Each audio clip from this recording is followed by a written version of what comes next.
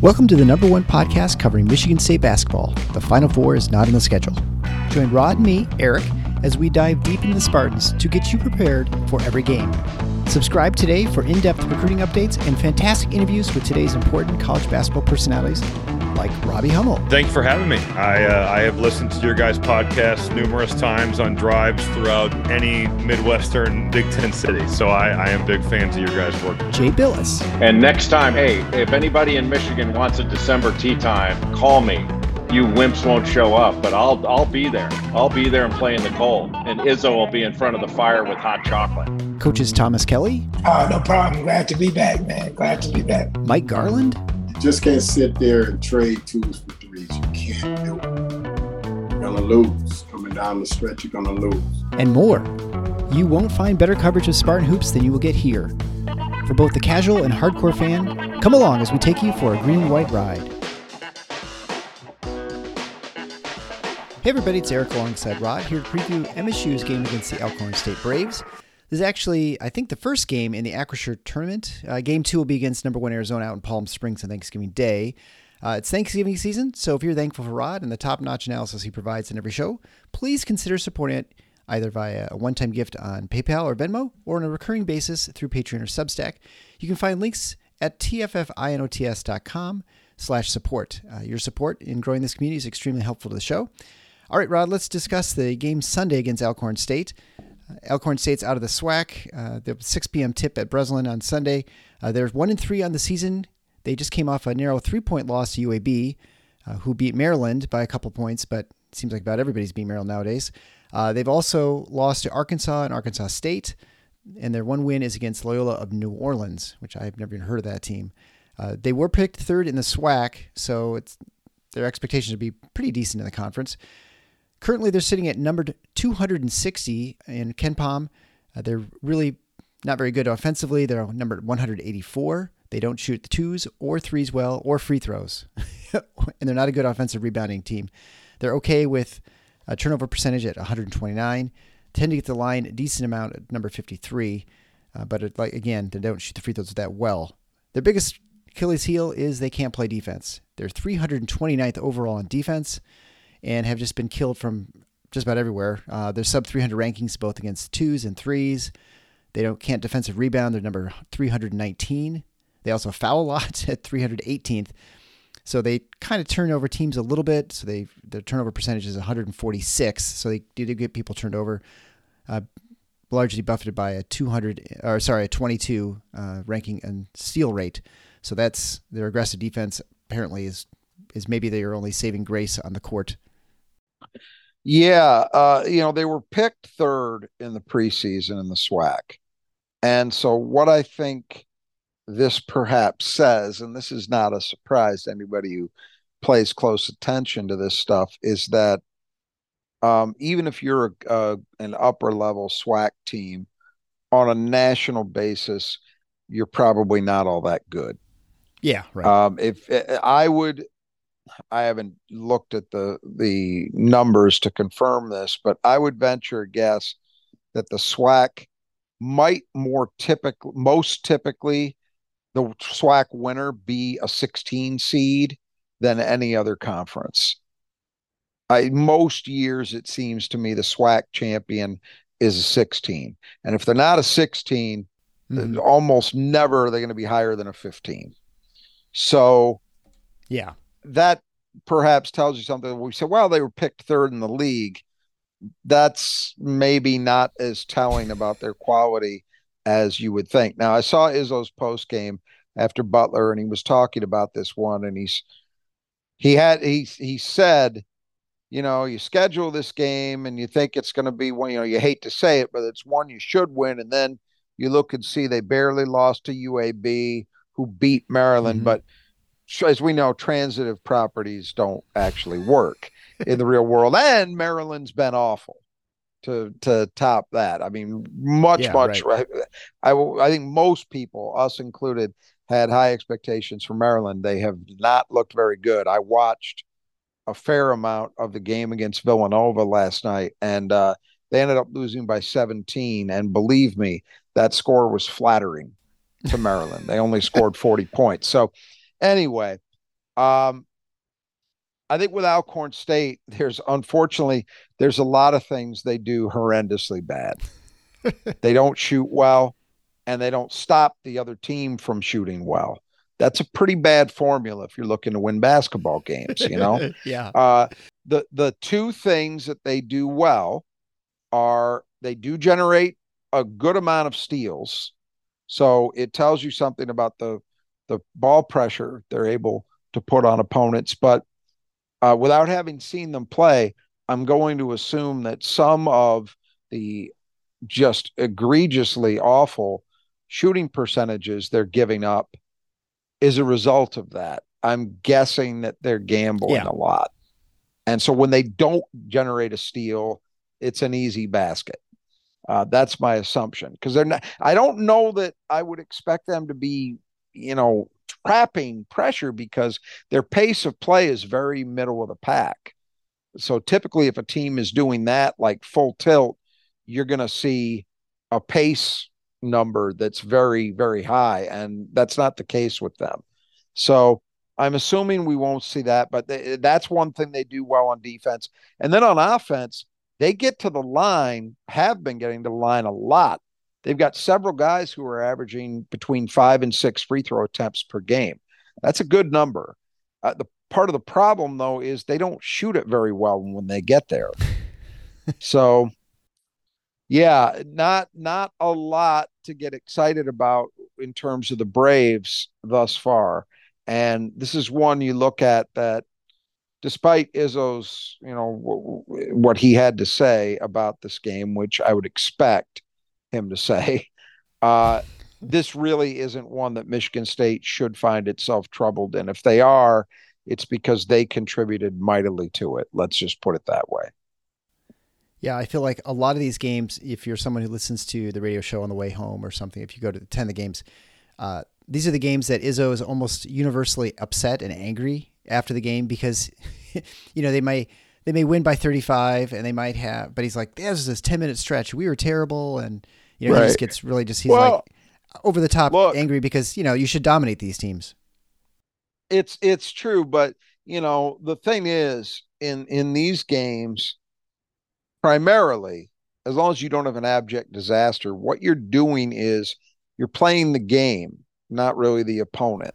Right. So that standard is hard to meet. When you say, hey, we come in to this game wanting to do these 5 things at a very high level, and maybe you don't do all of them at a high level. It's also, if you can get a game to a certain stage, as we've all seen countless times in our lives, if you get a lead of a certain level, sometimes it's hard to maintain that intensity. Or what else happens is the coach starts giving minutes to guys further down in the rotation. Yeah. And so you lose what you had going that got you the big lead, because you got different guys, different player combinations. And frankly, if you're MSU, you want that problem, because that's ideal, that you've got a big cushion and you can give minutes to some guys and let them learn in a game environment. That's something that, Michigan State really hasn't had a ton of in the early going. Obviously the Duke game was never going to be that way. James Madison was not that way. That was one you had to play to win. Yep. Tennessee really wasn't that way in the exhibition. So where have you had opportunities to get guys minutes without worrying so much about what's going to happen in the 3 or 4 minute stretch they're out there? Well, you had Hillsdale, the exhibition. To some extent, I think Southern Indiana was largely that way. Mm-hmm. And then, last night, Butler that was a weird game, because it was one that never felt like Michigan State was threatened from 14-14 on. It never really felt to me like Butler was really there. They never even the entire second half, and probably the last, I'd have to look at it to be sure, but probably the last, I'm going to say 25 minutes of that game, I don't think they were ever within 2 possessions. Yeah, I think you're right. So they were down at least 7. So, it never felt threatening, but yet it was never so comfortable that you could just say, hey, we're up 30 with 6 minutes to play. let's roll out all three freshmen and Trey and one of the bigs and just go with it the rest of the way. It wasn't quite that comfortable, you know? So it would be nice to have this. There aren't a whole lot of these on the schedule. So it would be nice if MSU can turn this game into one that ends up being more of a learning exercise for certain guys. All right, well, let's go ahead and talk about the rosters. We'll start with the starters, obviously. This is brought to you by the Brothers at Just Two Gutters. They sponsor the player that Michigan State needs to keep in the gutter. So if you have gutter work that needs to be done, there's no better place to turn than the Brothers at Just Two Gutters, because that's all they do. They just do gutters. They specialize that. They do fantastic work. I've had them work on my house. They've worked on my wife's office. And again, just do great quality work, super friendly people, and they get things done in a hurry. You can get 10% off if you mention Final Four when you get your estimate.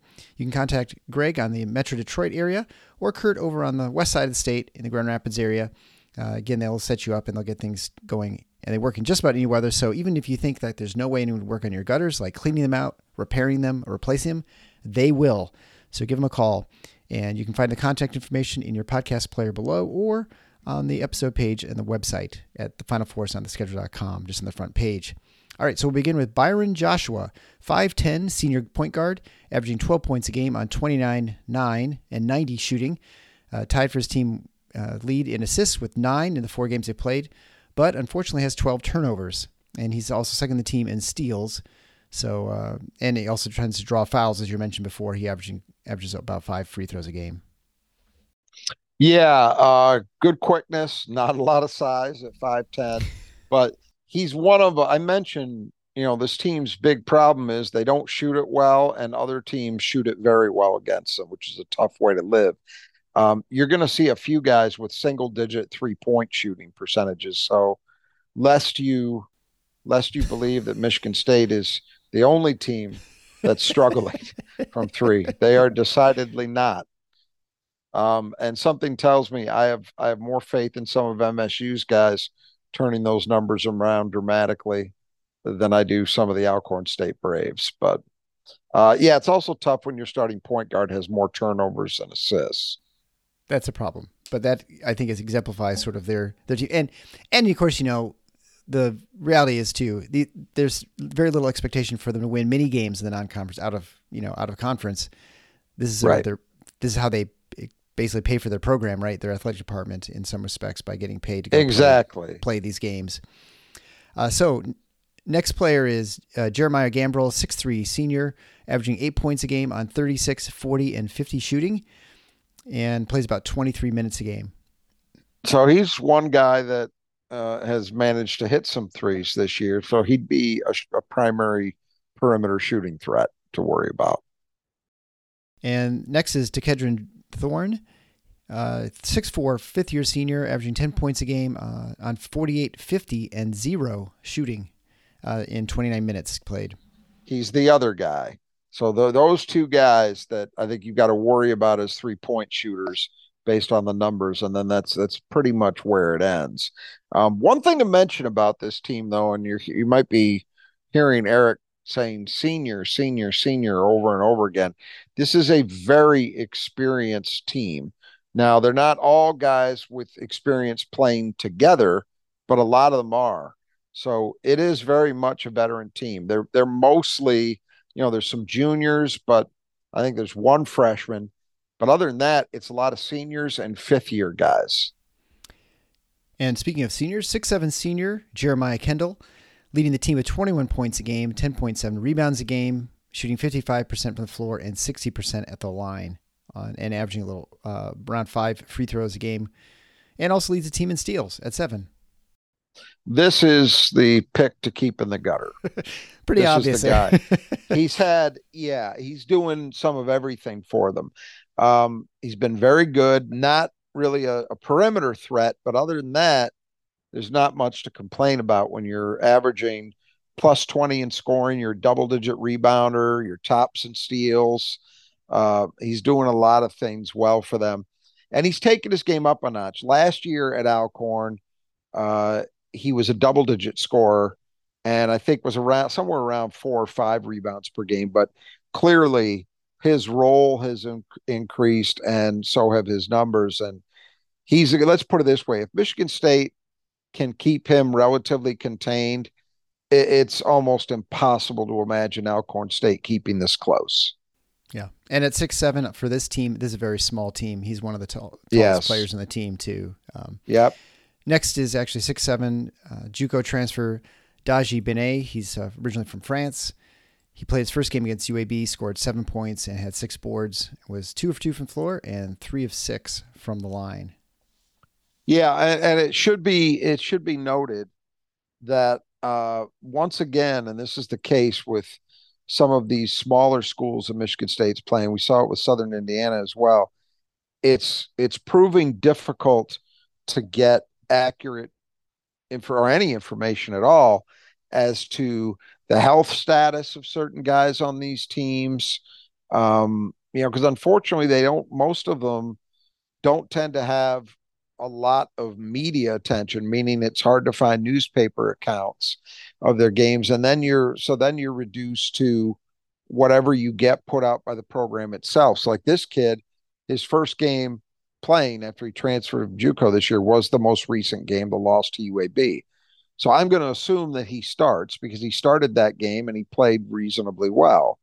But I don't know. There'll be some of these guys we talk about next where they didn't play against UAB, but they played a lot before that. Are they going to be in there? I don't know. So we're guessing is my point. Not that it should matter. Right. We're not talking about guessing about what a top 10 team is going to bring in. Yeah. We're talking about a team that it really doesn't matter, or it shouldn't matter at least. It shouldn't matter, right, yeah. The 5 beat writers covering the team, right? They're not, not providing information for you. And now we'll move to the suspected reserves. Jalen Hawkins, 6'2" transfer from Morehead State, who's at his 4th school. So, wow, that's pretty impressive. Yeah. He's averaging 8 points a game on 36, 7, and 88 shooting, 1 for 14 from 3. So he's not shy about shooting them. Leads the team in assists with 9 assists to 5 turnovers. How do you play in 4 schools? I mean, you must have to get how do you get that many transfers? I'm trying to figure out how that works out.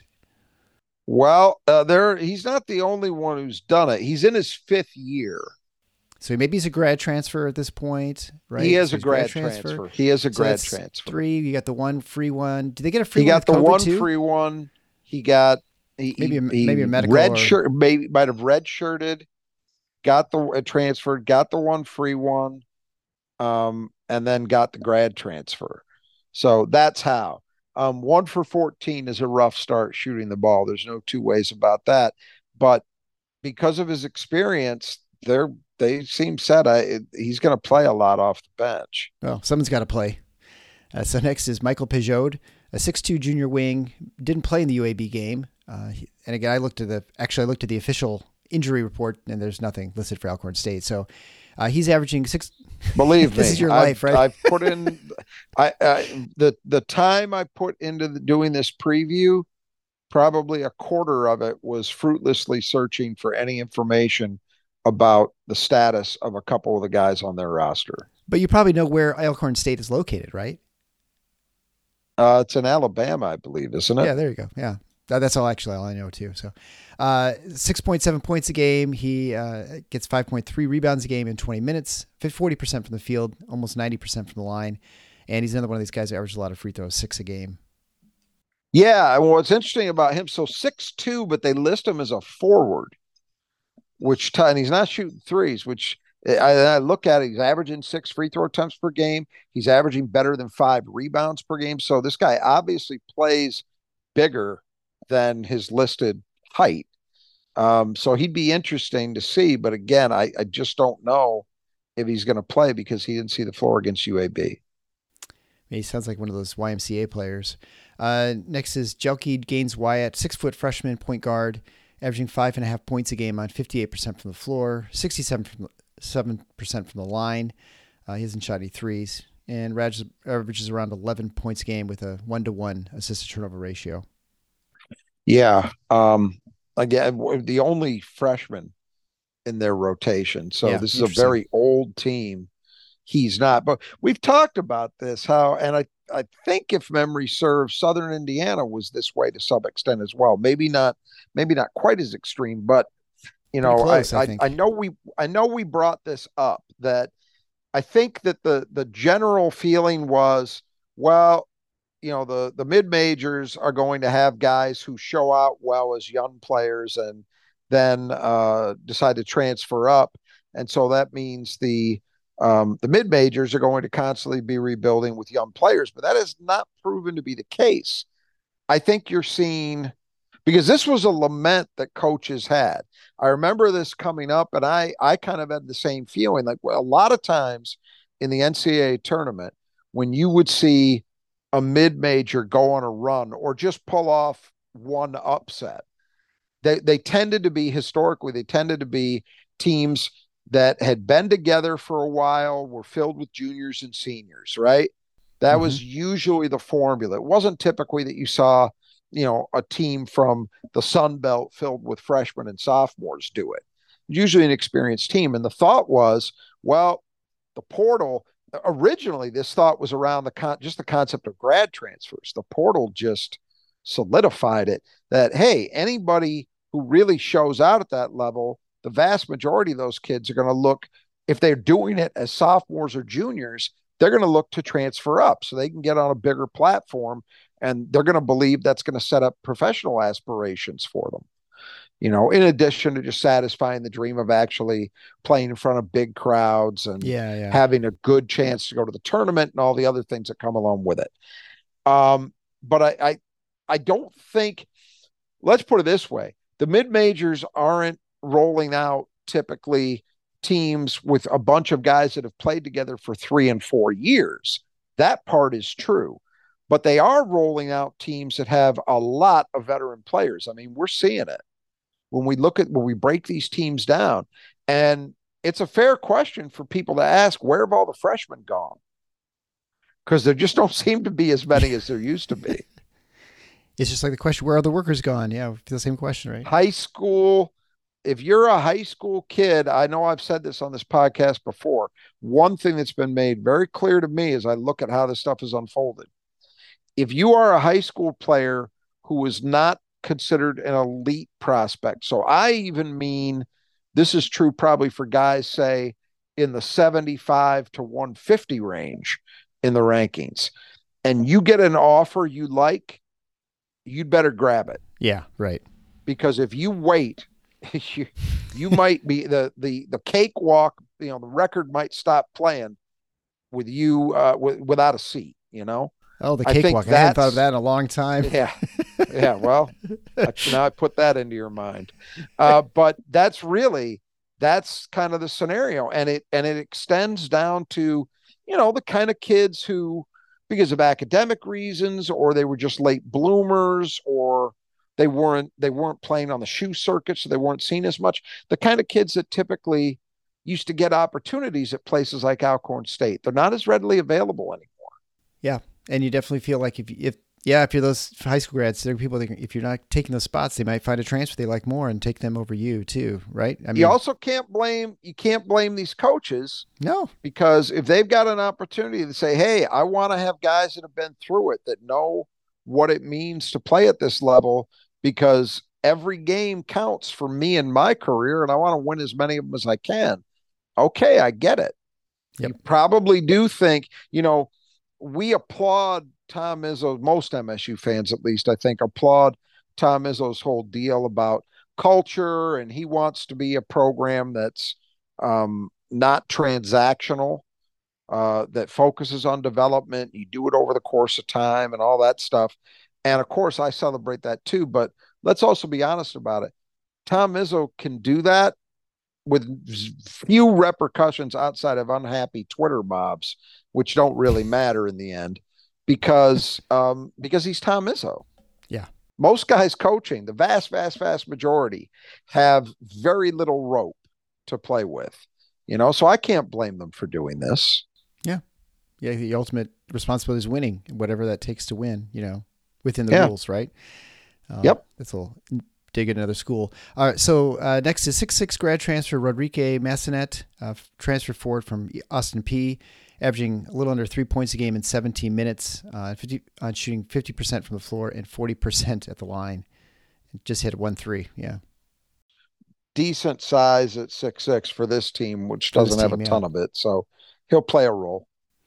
And then the big giant of the team, Alex Tasinovich, 6'10" junior, averages 2 points a game and 1 rebound in 8 minutes, shooting 60% from the floor, and has only hit half his free throws.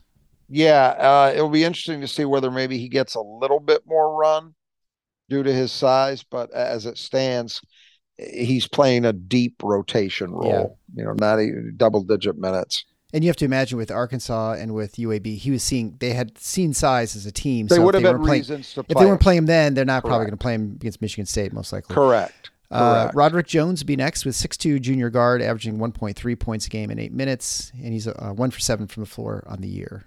Yeah, not 1 for 7 on the year is not an encouraging start. No, well, it explains the 1.3 points a game. Right. So, finally, Trayvon Stoudemire, as we reach the end of the bench, 6'8" junior, averaging 1 point a game and 1.3 rebounds a game in 11 minutes.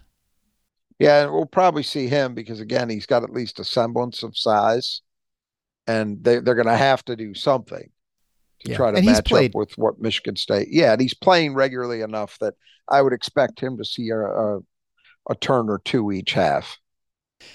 So before, I know there are 4 or 5 Alcorn State grads screaming into their podcast player, right, or their radio right now.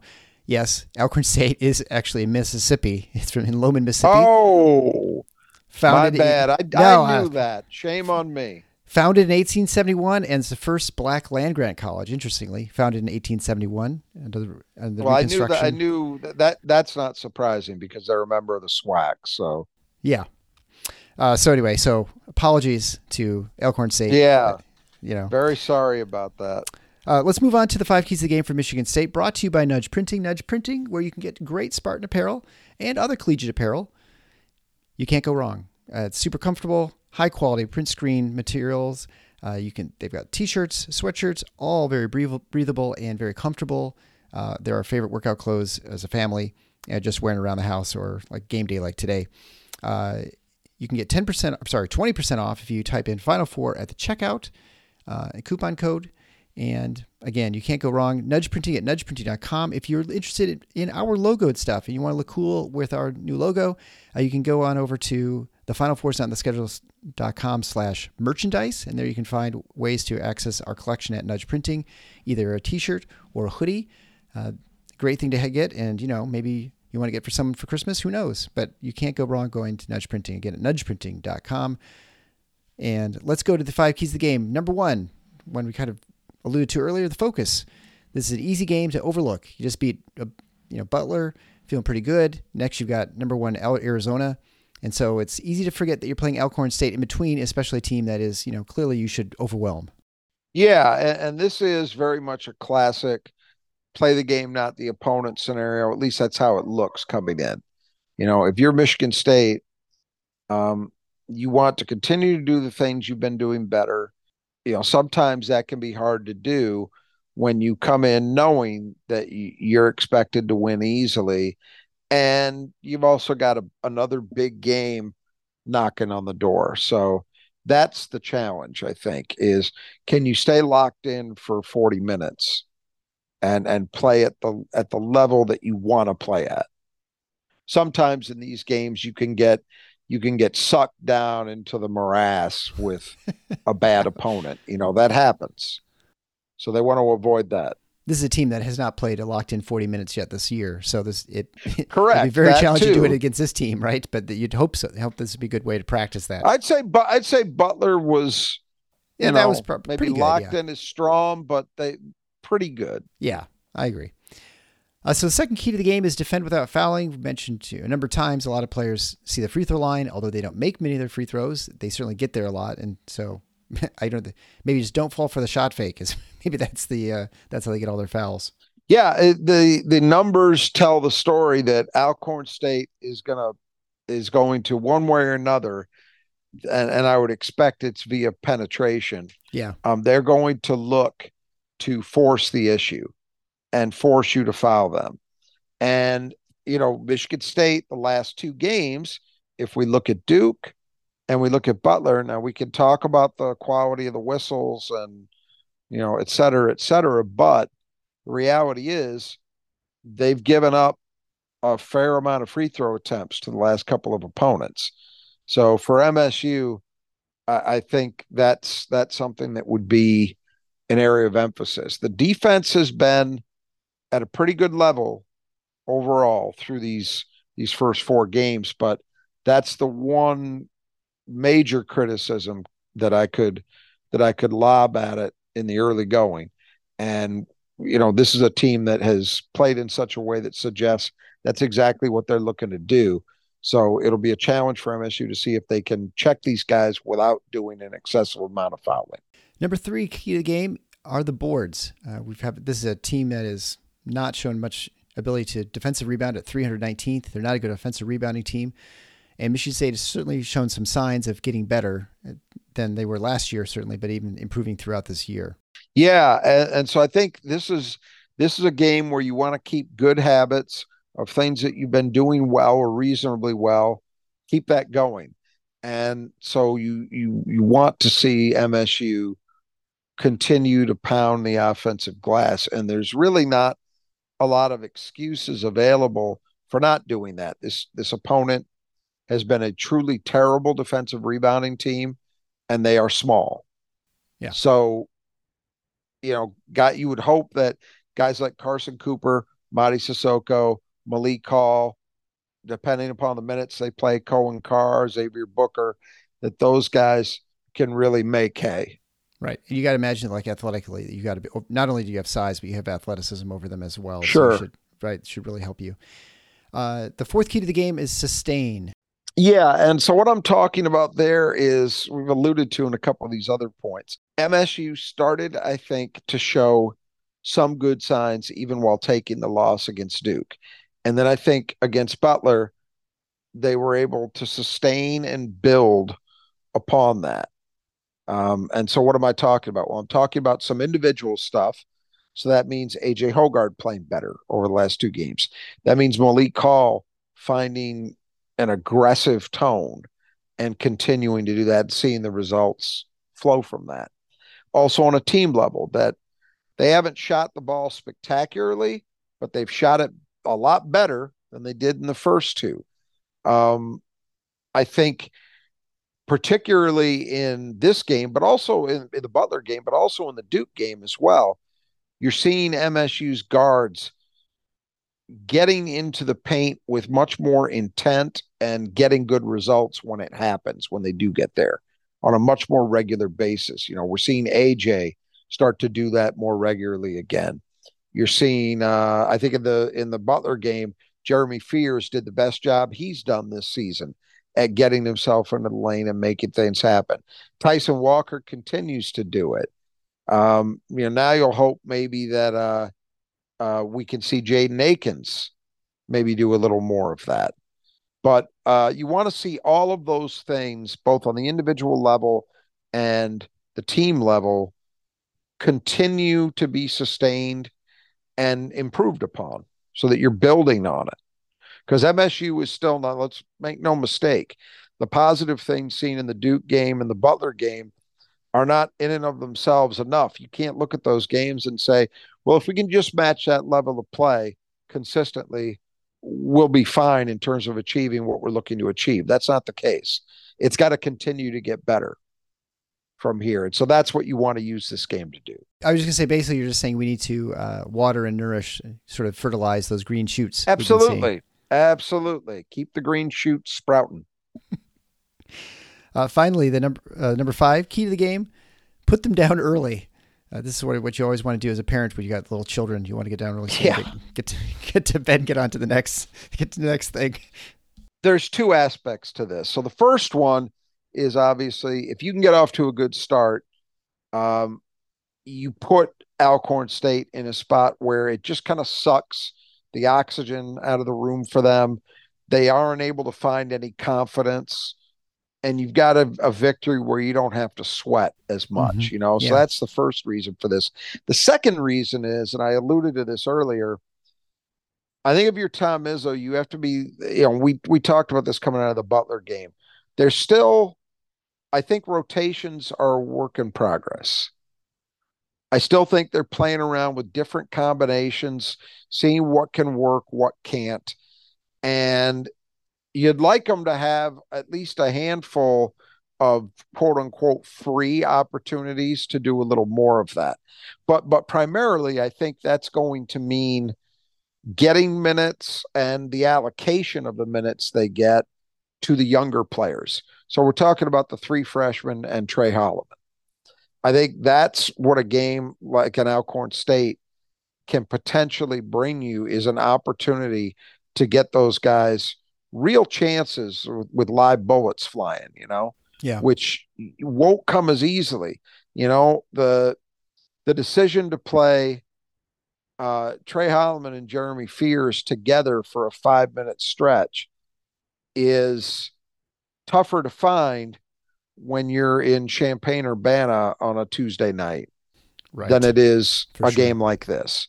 So, and you've only on the non-conference, of course, we don't have MSU schedules. You still got Arizona left. You've still got Baylor left. You've still got Indiana State left, which will be, I think, a challenging game. Oakland is an in-state opponent, so that's one you've always got to be careful of. There aren't a lot of games left that look like obvious opportunities to really extend the minutes for your younger guys and also get your older guys some rest. We're seeing a lot of games in a fairly compressed way in this part of the schedule, which is not atypical for a Michigan State November. It seems to happen this way more often than not. So it would also be nice from that aspect of things to say, hey, Tyson, we only need you for 22 minutes tonight. Right. We don't need 32. Something like that. Let's hope MSU puts the hammer down early, I guess is the idea. Yeah, I was gonna say that if Tyson Walker's playing 30 plus minutes, there's some real problem in this game. So I suspect we won't see agree. that. Right. All right. Well, I don't think there's anything more to talk about the Alcorn State. I think we'll catch up with you after the game. Make sure, again, you visit our sponsors, our wonderful sponsors at the Brothers That Just Do Gutters at brothersgutters.com. You can also check out Nudge Printing for your Spartan apparel at nudgeprinting.com or their fabricatedcustoms.com, their website where they do custom T-shirts and things for businesses and various events. Until next time, the Final Four is on the schedule. Go green.